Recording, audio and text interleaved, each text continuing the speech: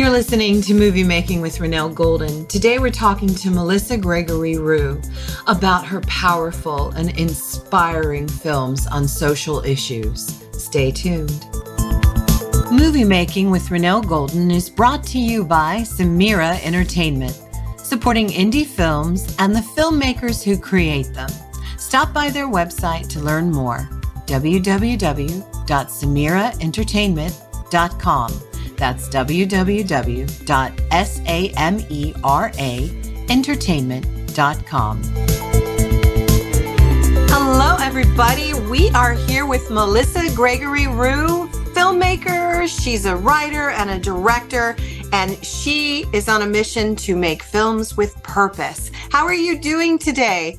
Well, I'm doing great. Summer is my favorite season, and I'm in Louisville, Kentucky, and it's beautiful here. So doing good, doing well. Oh, Kentucky is a beautiful state. I just went through there in May, and the Derby was happening or something, but the state was gorgeous, all green, and just a lovely place to be. I need to go back. So, but we're here to talk about your filmmaking journey today.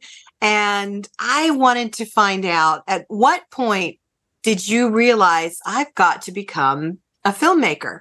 That's a good question. I was really in love with film from the first film I remember I didn't imagine myself becoming a director, but The Wizard of Oz was the first film that I was obsessed with. Oh, yeah. I was very young. And then when I was in high school, I started finding some more kind of avant-garde, kind of like not mainstream. More experimental, artsy. Yeah, more art film type fare. And I watched a lot of those. And then in college, I knew I was really interested in filmmaking. I took a German cinema class that blew my mind. Oh, wow.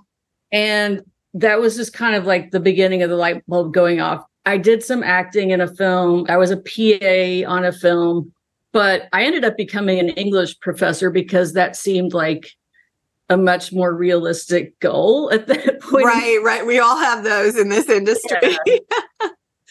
My mom's an English teacher. But yeah, once I finally landed a full-time professor gig, I immediately knew I don't want to do this for the rest of my life. So I started film school a year after I started a tenure track position. Oh, wow. And then my path just went like, whoop, I'm done teaching, but it was a very slow and very long road. Wow. But it led you to where you are now. And your most recent film, I think, that you released is called Live Out Loud.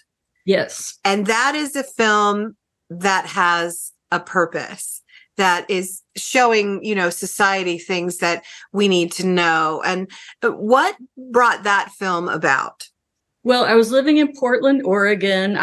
My husband and I met there. We lived there for almost 3 decades. I was teaching when the homelessness crisis started escalating, not only in Portland, but all over the West Coast. Right. And so I was a very social justice oriented as a teacher. Right. I did service learning projects with some of my students. And so it was just kind of a natural progression from, okay, teaching is really difficult. I think it's hard, especially for college teachers, to see that they're making an impact because we don't know what happens 5 years when they leave. People 10 years, we don't know. Right. And so it just felt frustrating. I wanted to feel like I can see that I'm actually making an impact. People are coming up to me and saying, your film really opened my eyes. That is, wow. Yeah. So I really felt like I needed to do work where I could see those results concretely, Oh, wow. How did you pick the subject matter? How did you say, this is what I need to do and write about and film? So as the crisis escalated in Portland and different mayors were trying different, Band-Aid fixes, and nothing was really working. It was just getting worse and worse and worse. Oh, wow. And then a friend of mine got involved in this program where they were going to teach a free video arts class to people who were unhoused. And I said, Oh, wow. I said, as a former teacher, I'm just going to go out on a limb here. But my hypothesis is that if you can keep some of these people in the program for the whole year, you're going to make a tremendous impact on their lives. And wow. Right. that was my guesstimate. And I said, could I please come talk to the other artists and residents about getting permission to film? And so they gave me permission. And then, of course, I had to talk to the folks who would come in for the program. And right. Some of them said, no way, I don't want to be in the film. Totally understand, respect. Right. And then a few of them, it was just magical how these three folks ended up being the ones that two of them were there for the entire year. And one of them was there for almost the entire year until he got into a different film program at the Northwest Film Center. Oh, so he wanted to move forward, and I understand that. After you completed this film, are you still in touch with them today? Did this program change their lives? Yes, it did. Oh, that's so cool. Yeah, that is so cool. It's not in the film, so I can tell you. One of them, Samaya, is now living in Venice Beach, California. So we had our premiere at Dances with Films in Hollywood last summer. Wow. Very exciting. I got to take my mom with me. It was my husband. I love that. Yeah, it was great. And so Samaya I was able to bring her and a bunch of her friends to the premiere. Oh, wow. Okay. And yeah, she was just on cloud nine. I was a nervous wreck sitting in the theater. She had not seen the film. I did not. And they were all so happy afterwards. And that just made my day. Oh my God. They hadn't seen it. Oh, I can see that makes you extra nervous. She actually stood up. There's one scene where there's some dance. She's dancing with a bunch of people and she loved it so much. She stood up in the middle of the film and started jumping up and down.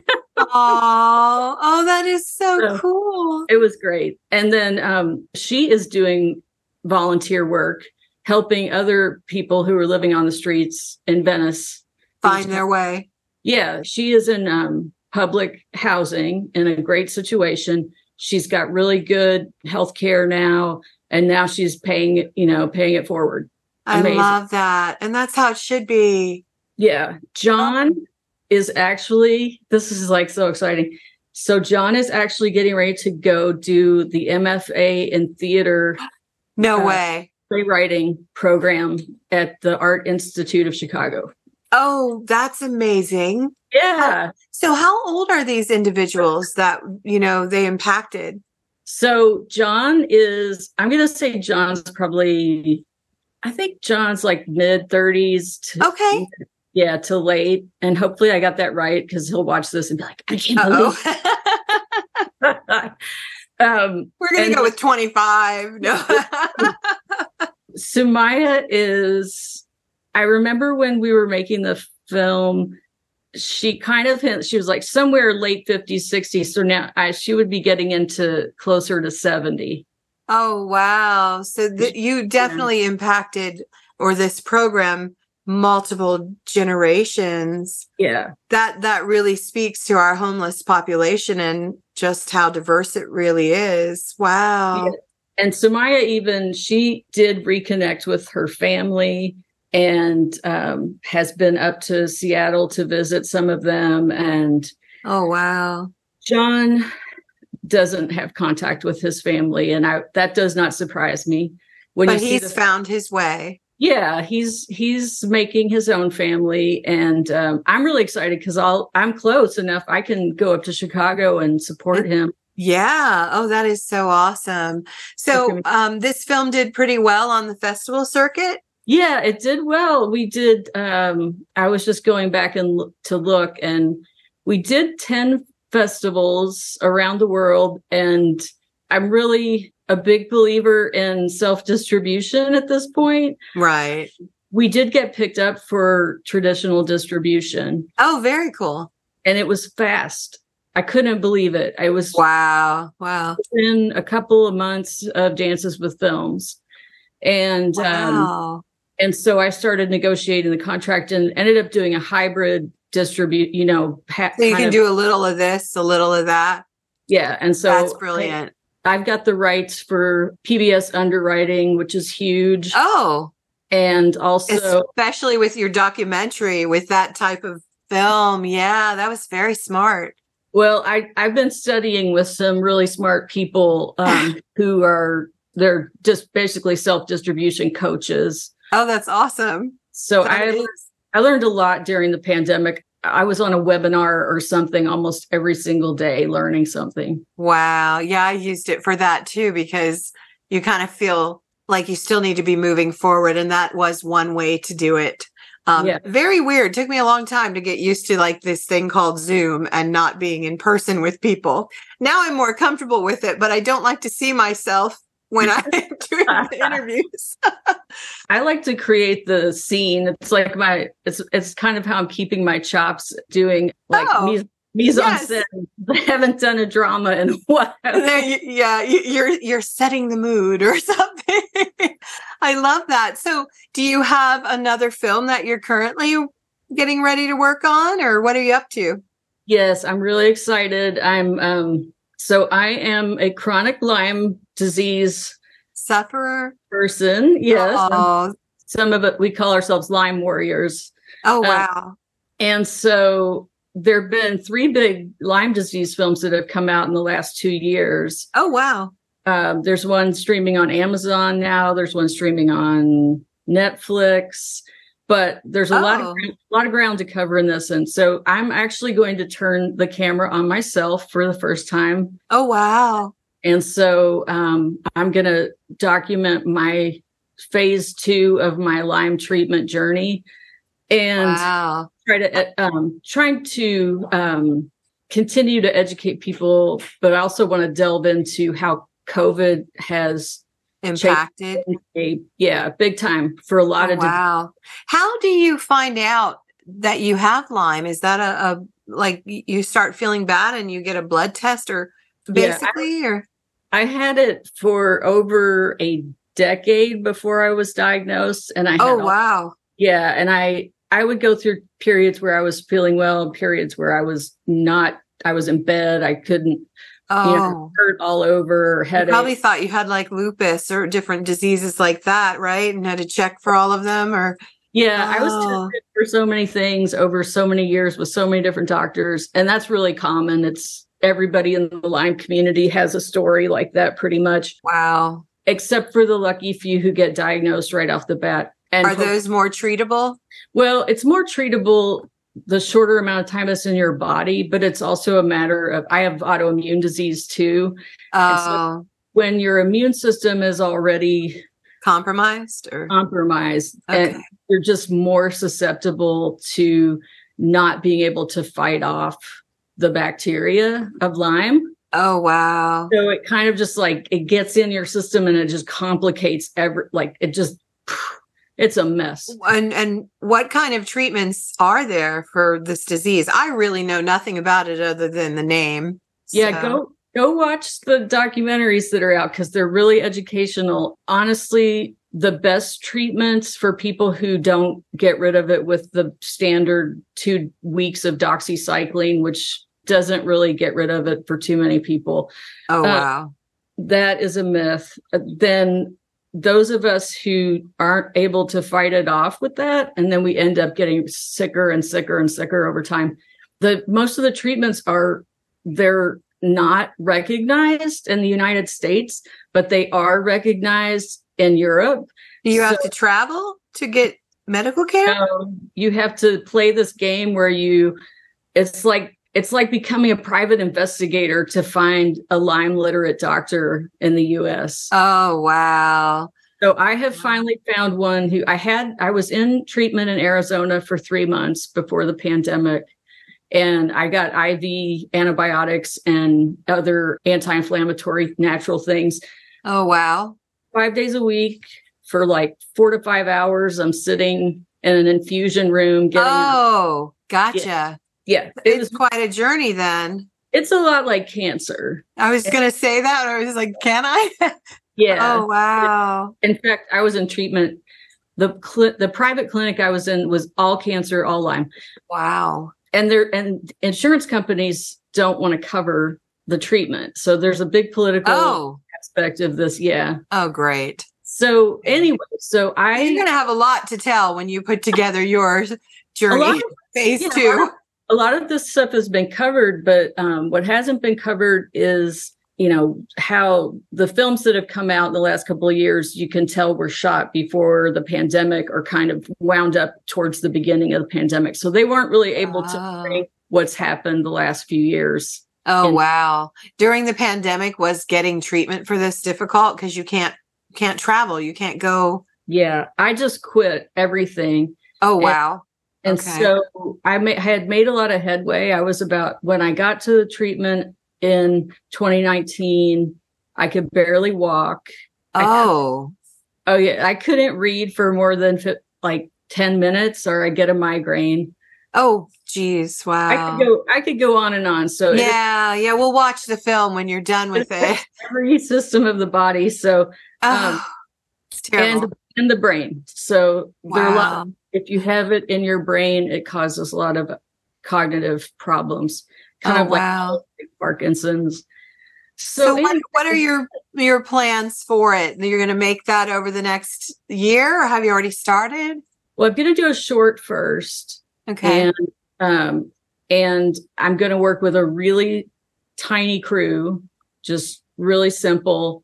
And then I'm going to try to put the short out as soon as possible in order to raise money for the feature. And when I get to the feature, I'm going to bring in bigger crew and more people into the story, like that have had the same issue, or more people with Lyme. Okay. Interesting. Different socioeconomic situations. I'm fortunate that I can even afford to get care. Right.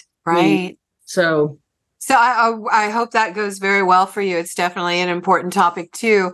What made you decide when you were going to become a filmmaker that your films need to have meaning and impact?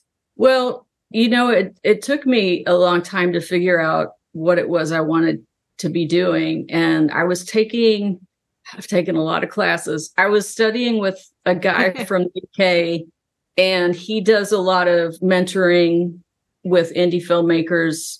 And one of the first things he taught us was you need to know your mission. You need to know your goal. Every single project you choose to do needs to be in line with your mission. And that the light bulb just went off, because I realized all of the little projects I had gone off and done on the side over the years, that my heart wasn't in it. It wasn't a waste of time. It's never a waste of time. It's definitely a learning experience, right? Growing. It was learning, but it's like, I'm at the point, you get to that point, you're like, now I'm at the point, I need to focus. I need to make sure everything is in line with why I'm doing this. And that cleared up so much. It makes sense. Total sense, for sure.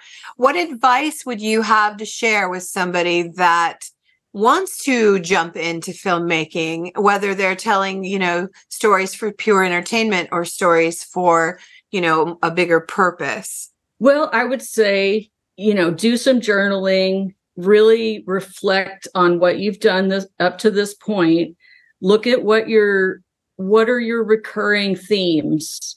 What do you keep getting drawn back to? And and think about, what are the projects you've done that felt really fulfilling and your heart was there, and when you were finished with it, you were glad you did it. That's a good point. Yeah. I think that helps clarify. It does, whether your genre is like something like a thriller or suspense or something else. You do need to know when you finished it how you feel. That's a really good gauge. I wish you told me that like 10 years ago. I wish somebody had told me that when I started, but I'm still. I was so interested in experimental film when I was in film school. And I think a lot of people are, because you're getting introduced to these people you've never heard of that are right. Wild, Yeah. My son always talks about making an art film, and granted they're pretty, but I can't necessarily see it story wise. And I'm just like, I don't know, So, but I'm going to tell him what you just said. Well, then you take, the beautiful thing is taking those ideas of how to do something new and innovative, and then integrating that into a story, and then you have something. You can have all of it, probably, if you put it together right. Yes, it's true. That is true. So if people want to learn more about you or find you, where would they go to look? Go to my website. It's www.melissagregory.com. And the website for Live Out Loud is liveoutloudmovie.com. Perfect. And there's a link on the movie site we're streaming on Vudu and Spectrum now. Good. And so we're hoping to get more platforms. And then we're going to be moving on into more like the social impact part of the project. So I'll be taking it around or doing things like this with universities, community groups. Nice. Yeah. Nice. What message do you want people to take away from the film once they watch it? I think that one of the things that's really important to me is that people realize we have brilliant people living on the streets of our. True. And of course, we know the stereotypes. These people are mentally ill, and many of them drugs, or or they're just lazy, and there are reasons that these social problems come about that are not being adequately addressed in our society. But I think aside from that, I think it's just for people to look and go, oh my gosh, we have untapped human potential.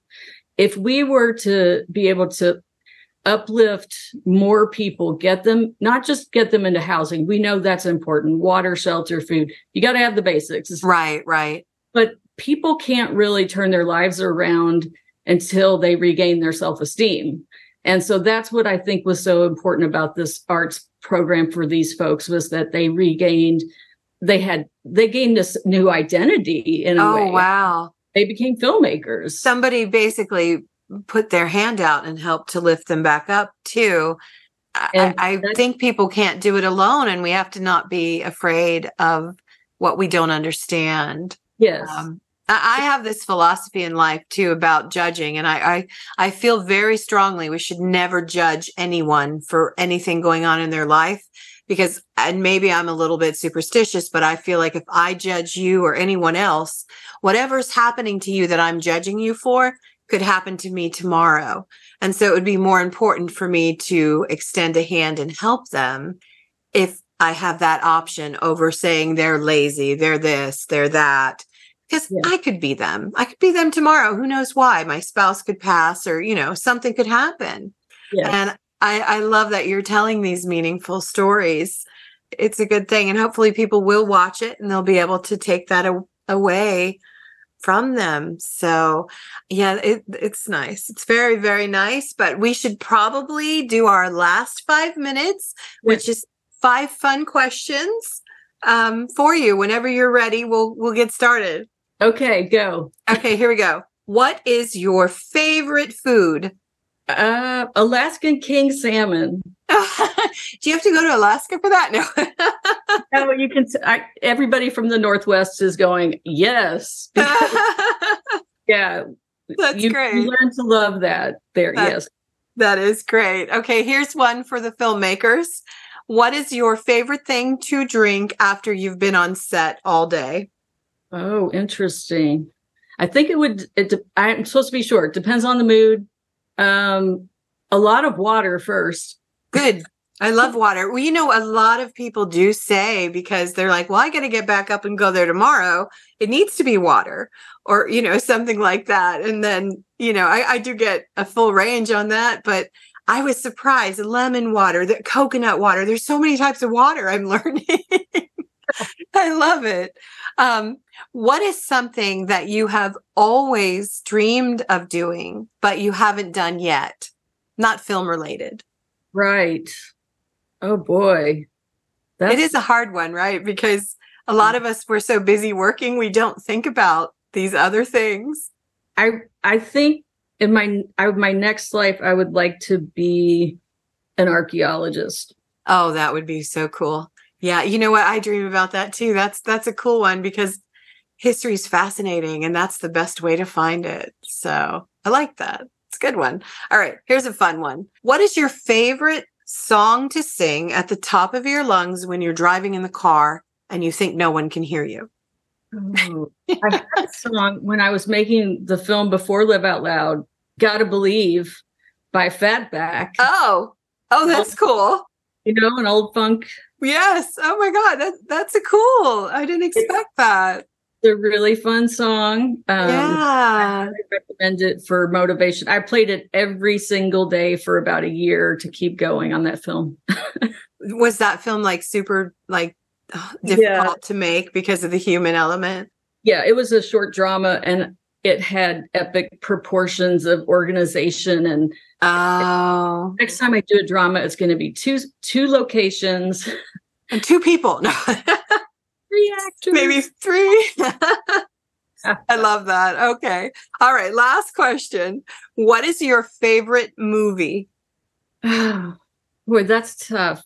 There are 2 I always come back to, and I can't decide between them. One is Akira Kurosawa's Dreams. Oh, wow. The other one is Wim Wenders' Wings of Desire. Oh, wow. You really do like these intense, powerful journeys in film. That's very interesting. Very cool. Well, I hope when you get ready to do your next film, when it's ready to come out, you'll come back and talk to us again. I wish you great success on this. And it's been a real pleasure having you here today. Thank you. Thank you so much for having me. Yes. Thank you. Have a great day. And we will talk soon, I hope. Bye. Today's show is sponsored by Gym Kitty, helping women on their health and wellness journey by providing high-quality, organically sourced vitamins and supplements. Visit them today at www.gymkitty.net. You've been listening to Movie Making with Renelle Golden. Be sure to come back for our next episode where we bring you the people who make movies you love. Got a topic about filmmaking you want to hear on our podcast? Send us an email at moviemakingpodcast@gmail.com. Thanks for listening. This podcast has been sponsored by Samara Entertainment.